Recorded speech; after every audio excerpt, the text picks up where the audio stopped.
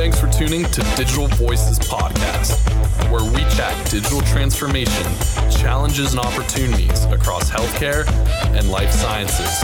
And now, your host, Ed Marks.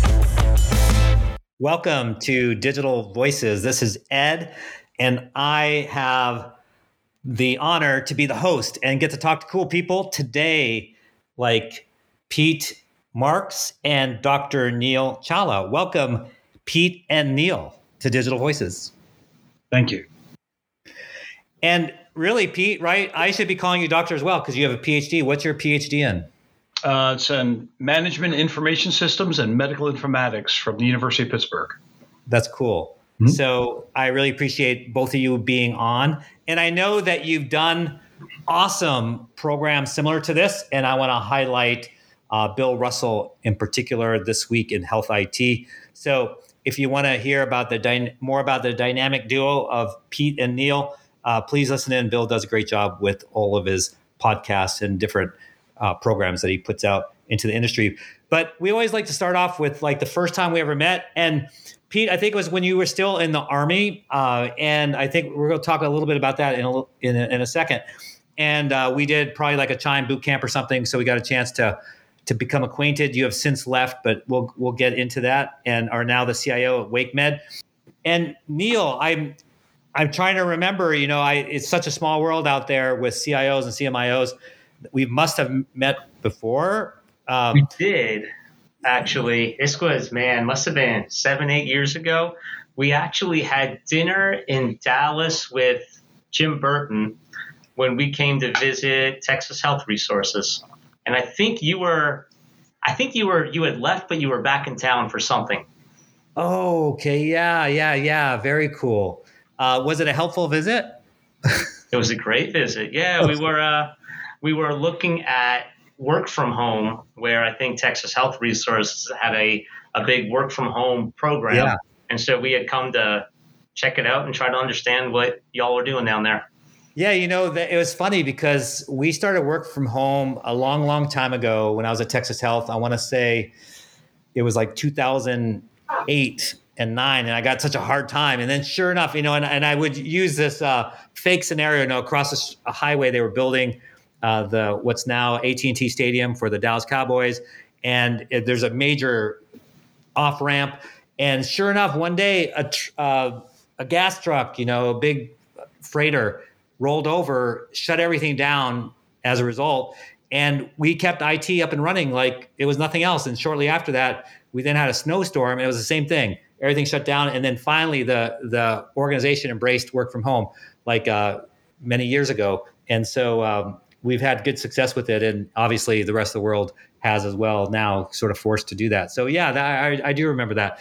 So the other thing everyone wants to know is songs on your playlist. So maybe Neal, we'll start with you. Like when you just if we were to look at your playlist, what might we find? Oh man, you'd probably find like sad acoustic singer-songwriters who had good voices, or sometimes bad voices, from from Bob Dylan and other more sad singer-songwriters. So kind of bluesy. I can there's some Bread songs. Like if you go way back, David Gates and Bread, like they had some sappy songs, but some sad ones too. What about you, Pete? I'm almost anything from the 70s. So the rock from the 70s, the folk from the 70s, the soul music from the 70s.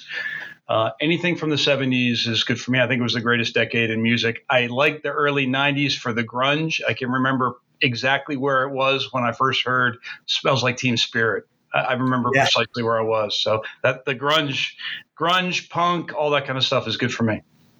I was so shocked the other day because I got this email. So we belong in Dallas, Texas. There's like a theater, and we belong to this theater, and they just announced that Kansas was coming through on their 50th anniversary tour.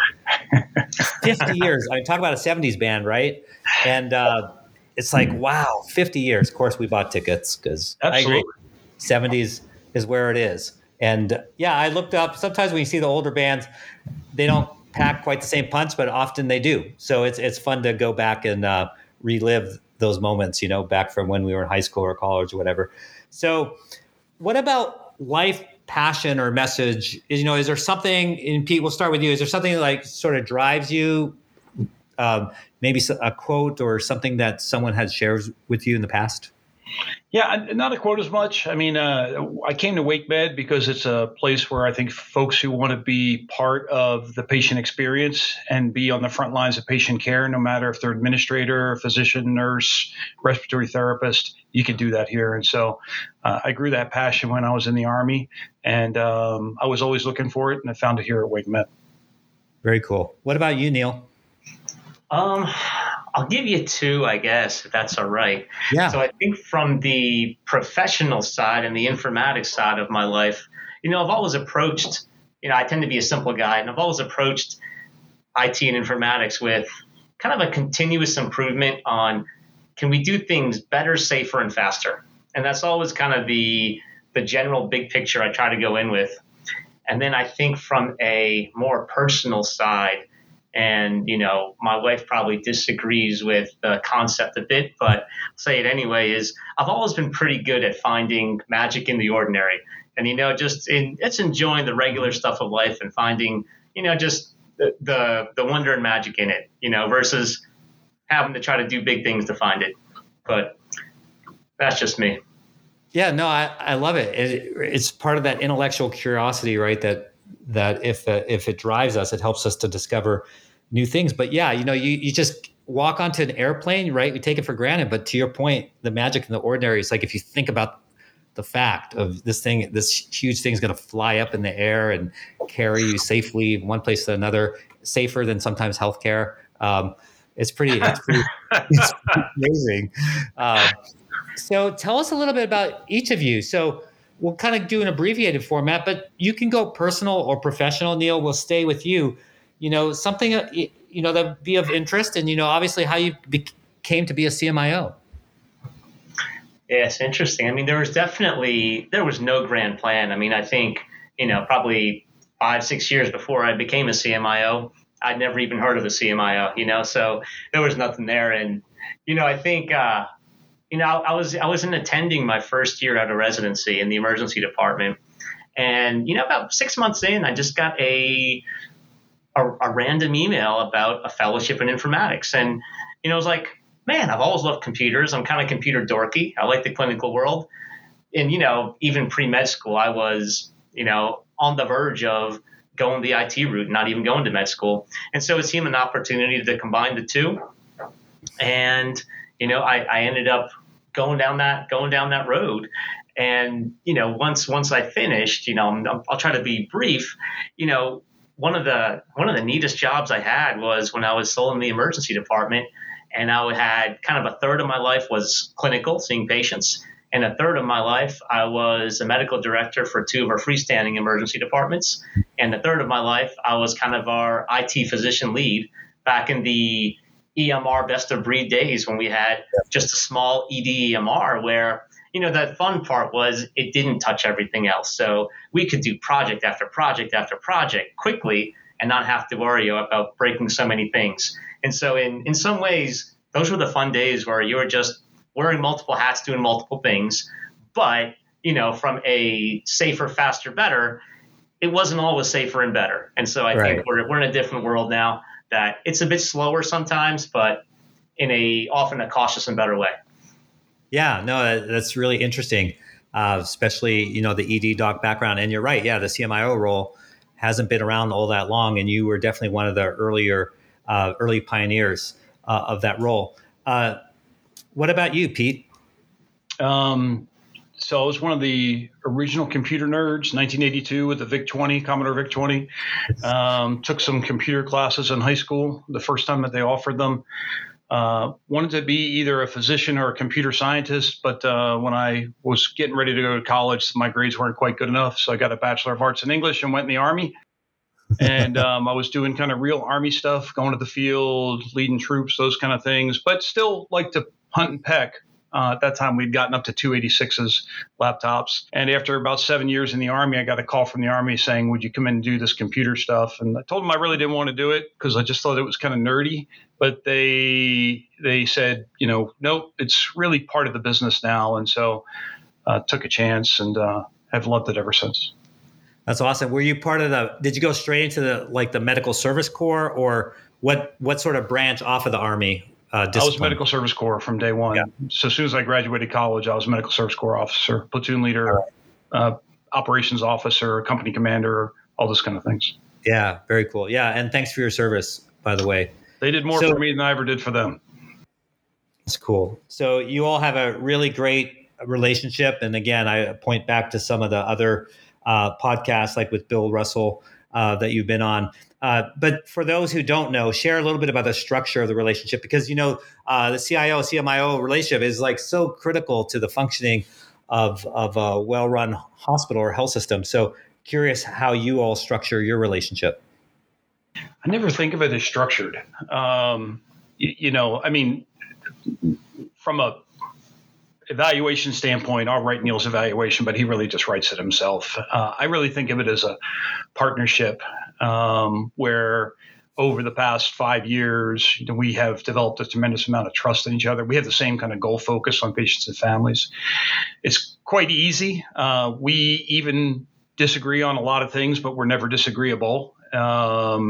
I think the coolest thing about our relationship, and frankly with all of the directors in IS, is that we have super hard conversations and we are never afraid to say, I don't know. I'm not sure where to start, and I think we have evolved, not just Neal and I, but all the directors, to a point where we go, hey, I got these vulnerabilities. There's tons of stuff I don't know. And everybody else just fills in the gaps. And so it's really an awesome opportunity. It's an awesome feeling to be here working on this team. Very cool. Yeah. You both, you're well known in the industry for your leadership and your style and how you collaborate and communicate with one another. So thanks for setting that stage, because it doesn't happen everywhere. So it's good for people to have a model. Neal, I noted in your story that you have served on the vendor side, probably a short amount of time, and it was just consulting, but you've had some vendor experience. Was that helpful to you in your career today? Do you recommend such opportunities? Yeah, I would say definitely. It's always worth it, the more perspectives that you can understand. And, again, short stints in consulting for vendors, but still understanding what it's like on the vendor side, where you're kind of the purveyor of software to a paying customer. And, you want it to work for them. You want a partner. And, you get the sense that, hey, these aren't just some software folks who are trying to line deep pockets, but they actively want to do what they can with their skill set to improve patient care and outcomes. And so I think from that standpoint, you do get that side of it from working for a vendor. And even now here in our health system, I guess is a little bit of a different type of vendor, but we extend our own EMR to some independent practices. Right. And so, from that standpoint, we've got that similar, you can see the similar piece on, did they look at us as just a vendor, or hopefully not? Hopefully they see us as a health system who's trying to extend software so they can partner with us. We share patients, and we can all improve patients' outcomes in the end.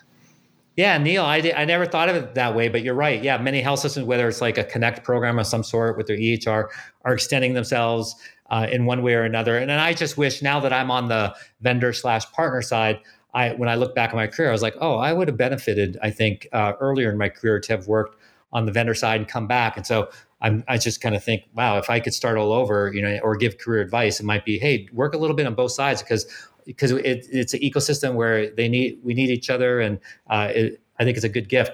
Now, I want to go back to the Army with you, Pete, and I know you already said how much the Army has helped you more than you've helped the Army. But what are one or two things that the Army did to help prepare you? Because you left the Army and you're a CIO at Wake Med. So I'm sure there's a couple of things that the Army helped you with. Yeah, on the practical side, they really will educate you. And so they paid for half of my bachelor's, most of my master's, and a PhD. And so you're never going to get rich in the Army, but they're going to educate you. And so I didn't expect that. I didn't know that going in, but I was deeply appreciative of that. On the other side, I think that they teach you to take calculated risks, and they remove any fear that you can't take the next job, because every 2 years you're moving to a new job in the Army, one of which you've never had, and you've had some base level training for, but you're nowhere near qualified for that job. And so I think it creates an environment where people say, oh, I think I could do that. And they're not afraid to take on that next position, that next responsibility, even if they don't have the formal training. So it's a great place to grow and learn. And I think it builds a lot of confidence in a lot of people.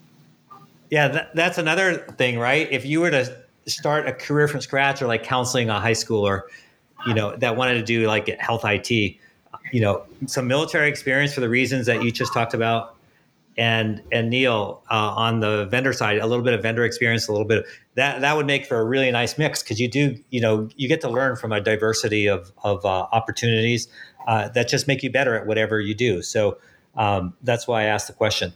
There's no way I'm qualified for this current job, but I still signed up for it. Yeah.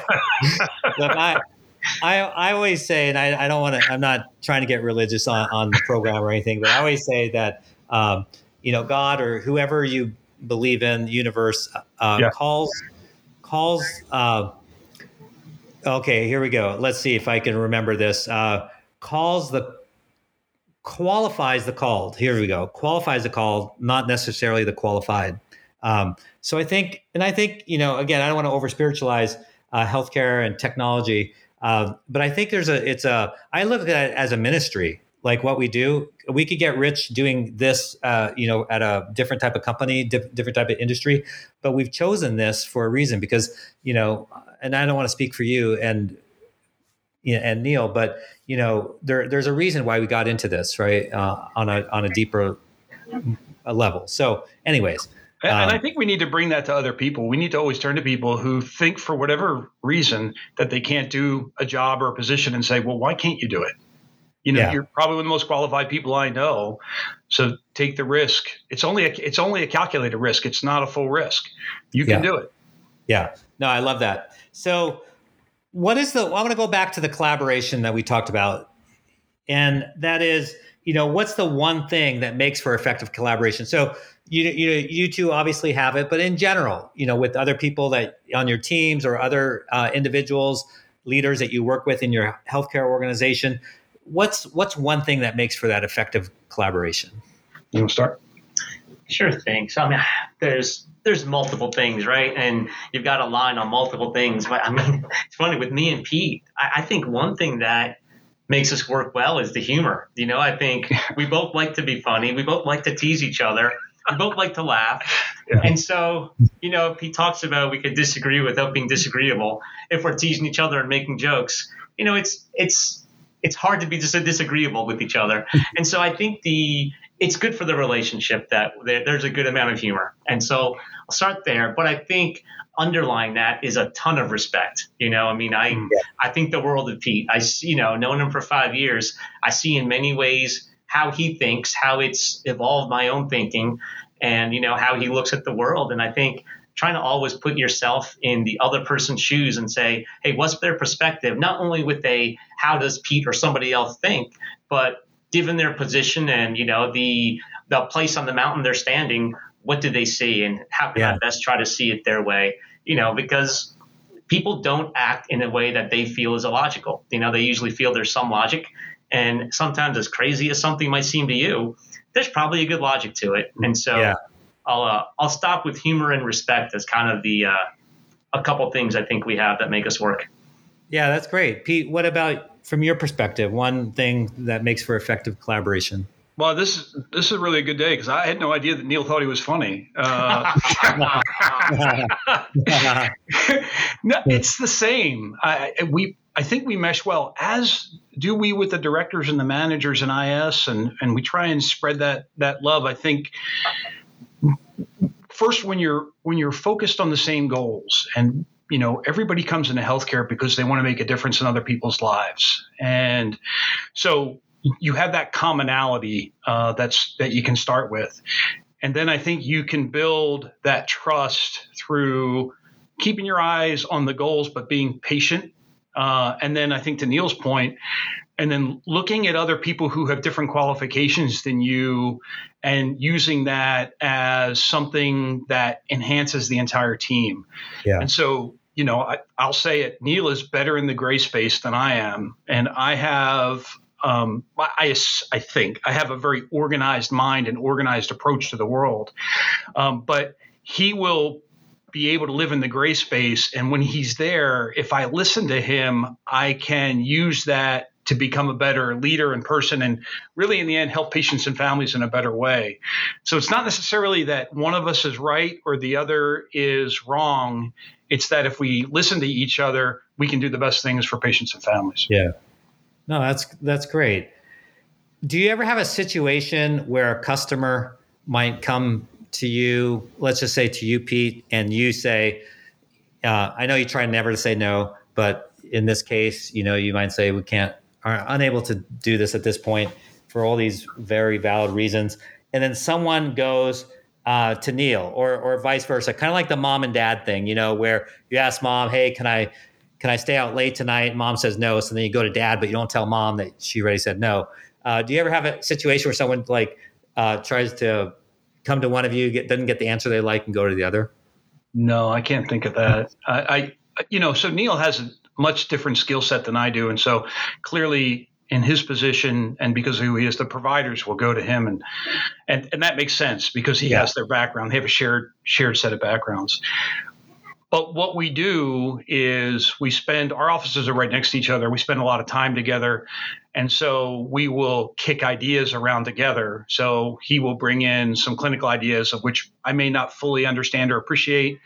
And I may bring in some IT things or maybe even something from the business side that he doesn't understand or appreciate. But because we have the same values and goals, it's easy to say, well, what's the best thing that we can do here? And so I've never seen anybody bounce from one to the other. I don't perceive that we give that vibe off that anybody would even think that would happen. I think they look at us as almost the same, but that we will look at things from a different lexicon, but come to the same conclusion after a conversation.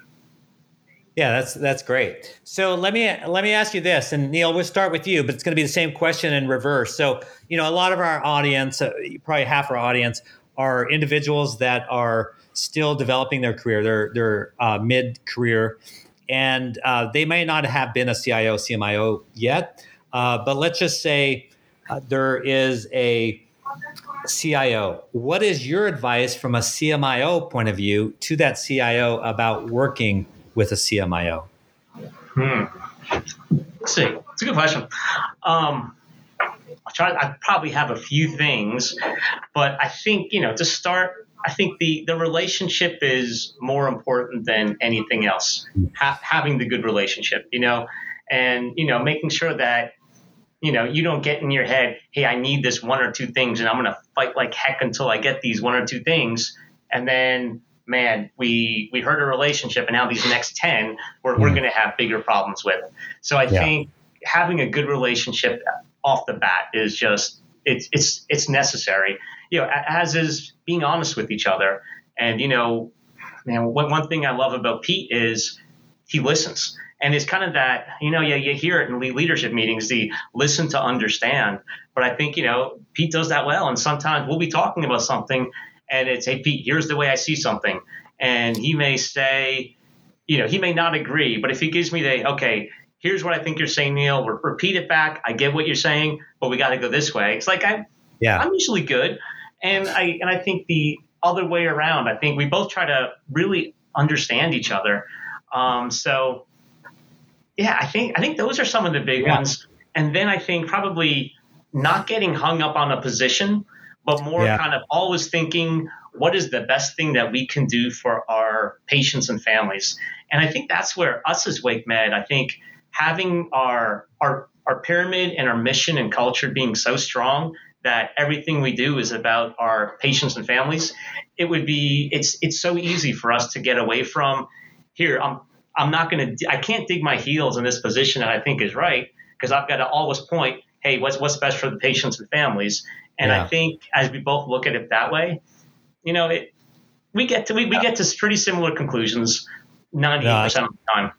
No, I love that. That is great advice right there. So on the flip side, so Pete, your advice for a physician who's going to come into a CMIO role, how to best work with a CIO? It's almost the same thing. I think the relationships are the most important thing that you could ever have. I also think that we're trained to look at things from our perspective because we're professionals and we understand from our classical education and our experiences. But if you sit back and you say, why maybe is a primary care doc so interested in this value-based care thing, and what can I learn from them about helping patients get better, or finance, right? We were assigned to finance for about almost 2 years. We went from operations to finance and now back to operations. And initially I was like, gee whiz, why are we doing this? But I learned so much and how hard it is to work in finance and rev cycle. And so I think if you can take and have an out-of-body experience and say, why is this important to them? What are they trying to accomplish? And what are their pressure points that I don't understand? And have some pause around that and listen really well, I think you can do a lot better. Yeah, that's sound advice. Look, we've been talking. The big thread here is really all about leadership, and there's some great things that you've already shared. What is if you could narrow it down to one, most important advice someone gave you? Pete, we'll keep with you. What's one important advice that someone gave you? I heard this recently and it resonated with me because we can get on a roller coaster of highs and lows. And I think it was in a podcast. I listen to a lot of podcasts, and the speaker said, "Nothing is as good or as bad as you think it is." And I think what they were really saying is you're doing okay. Things are going to be bad, things are going to be good, but you're still okay. And be prepared for bad news, and then be humble for good news. And so I heard that recently, and I thought that was pretty important. Yeah, that is good. Neal, what about you? It's funny. I was in a leadership thing a few years ago, and they mentioned this concept and they passed over it, within like 30 seconds. And it's kind of, for 5 years, I've always thought, man, this is like one of the best pieces of gold that ever came to me that they didn't even realize probably. And it was the skills that got you to this position. Usually when you move into leadership, are not the skills that are going to get you to the next position. And I know they were talking about kind of from a non-leadership to a more leadership position, but man, I think with every position I've ever had, it's been that exact thing. It's like the stuff that got you there, at least technical or other tactical skills, that's it, that they're not going to get you much further, but you've really got to have that adaptable mindset and say, I'm going to change, figure out what's needed to be successful in this position, whether it's leadership and even different levels of leadership. And then, being able to be malleable, learn new things, and find new skills. Yeah, that's really good, sage advice, because we all know people where you wonder, how they got to where they are, and there's a Peter principle and all that kind of stuff. And they're not going to get to that next level, or didn't succeed at that next level because they didn't adapt. They didn't get reskilled or upskilled. And you have to be in that position to always think about, what else can I learn? What else do I need? That's really good. Hey, my last question around leadership, because, you're both very, very accomplished, obviously doing great things at Wake Med for your organization, your patients, your clinicians, your communities. How do you recharge your batteries? Like, what's one or two things that you do that, help keep you fresh so that you don't, burn out, flame out, whatever? Neal, we'll stick with you and then we'll head over to Pete. Yeah, I think for me, it's got to be my kids. I mean, I think, there was a time before kids when I used to like to ski and snowboard and play guitar. And then ever since kids, I think I've dropped some of those purely for me things, at least for now. But, as I've been in, kids under 5 for about 10 years or so, you know how it is. Just have to be able to find a lot of joy in my kids. And now that they're growing, they're in scouts, and I'm kind of getting involved in scouts with them. And so really watching them grow and watching them develop is such a joy that, and I hate to say it this way, but in some ways I often don't feel like I need to charge my batteries that much because, when you're in kind of your dream job where, honestly, working with Pete is awesome. And we're in a health system that's really focused on taking care of our patients and community. And so, when you love the work you do and the work you do is recharging your batteries as you do it, there's less of a drain, at least that I feel. Yeah, no, that's very well said. Pete. Yeah, I was fortunate enough to marry my high school sweetheart. We'll be married 35 years this year. Nice. And she really completes me. She takes risks and has fun and drags me into things that I wouldn't normally do, which are just wonderful experiences. So I just feel really fortunate that I've had that opportunity, and we enjoy each other's company. We'll go and do things and just chat and hang out, and so we love that. And then to blow off a little bit of steam, I do just a little bit of weightlifting, which is really code for I love to pound the weights, as much weight as I can possibly lift. You gonna show me your guns? Yeah, no, this is not on video, so I can't show you the guns. But it really there's something about it. I can't even explain it. I was a 160-pound weakling growing up most of my life, and for whatever reason, I've enjoyed doing it as I've gotten older. Yeah. Look, this is awesome. This is fantastic. All of your insights. I'm going to just run down things that you said or implied just on leadership. Take calculated risks, listen, honest conversations, forgiveness, laugh, missional, culture, patients first, continuous education, adapting, skilling. The thread through all of this, that I pick up from the two of you, you're fantastic people, is humility. You both are super, super humble individuals. I think that's part of your secret sauce that make you who you are, and you working together. What did I miss? Do one of you want to close us out, either Pete or Neal, and just whatever is on your heart to say, please close us out. My sense is Neal can close us out. We do a lot of things here unique that you've mentioned, but we are trying to change healthcare with data and analytics. And if you want to know anything about what we're doing, it really is focused on that. And Neal has been, frankly, our key leader in that, with others as well.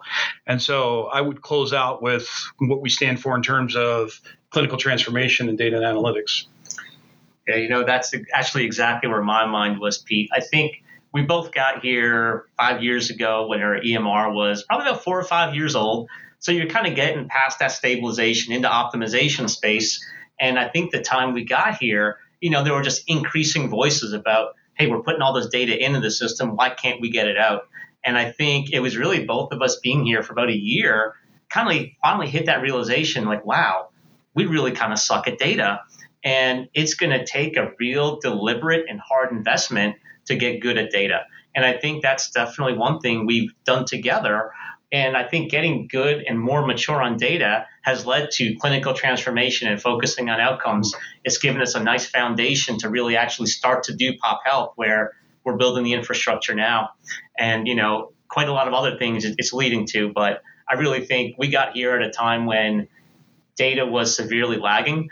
And we've been able to put in a ton of work and effort and in order to get to that next level of being able to do things with data and then doing all the things we can do with it. And we have changed lives with it. It's all outcome-based things that we're doing here. It really has been one of the most exciting things that I've been a part of, is the transformation of healthcare by focusing on outcomes from the data that we're able to collect and helping providers and healthcare teams provision better care. It's probably one of the strongest things that we do by far. Yeah. Just to give testimony to what you're sharing, and I'm not going to remember the name as I share this with you, but I met with a member of Wake Med not too long ago. I think she's a professor, and she's in the value-based care and all that kind of stuff. And she was singing your praises and what you've all done, all working together to really impact and truly do transformation. We all talk about it, it's like a buzzword, but you all are actually doing it. So kudos to you. That's why I wanted you on. Digital voice is so bad. I hope all the listeners can sense, though, like I do, just the fabulous leaders that the two of you are. It gives me great hope for our country and the rest of the healthcare digital transformation that we're all trying to do to save people's lives and improve quality of care. So thank you so much. The amount of wisdom is coming through. It's just amazing. Thank you so much for being part of Digital Voices. Thanks for having us. Thanks for having us, Ed. All right. That wraps up Digital Voices. Thank you for listening. Thank you for listening to Digital Voices Podcast with Ed Marks. If you enjoyed this episode, subscribe on your preferred streaming service and leave a rating and review. And most importantly, thanks again for listening.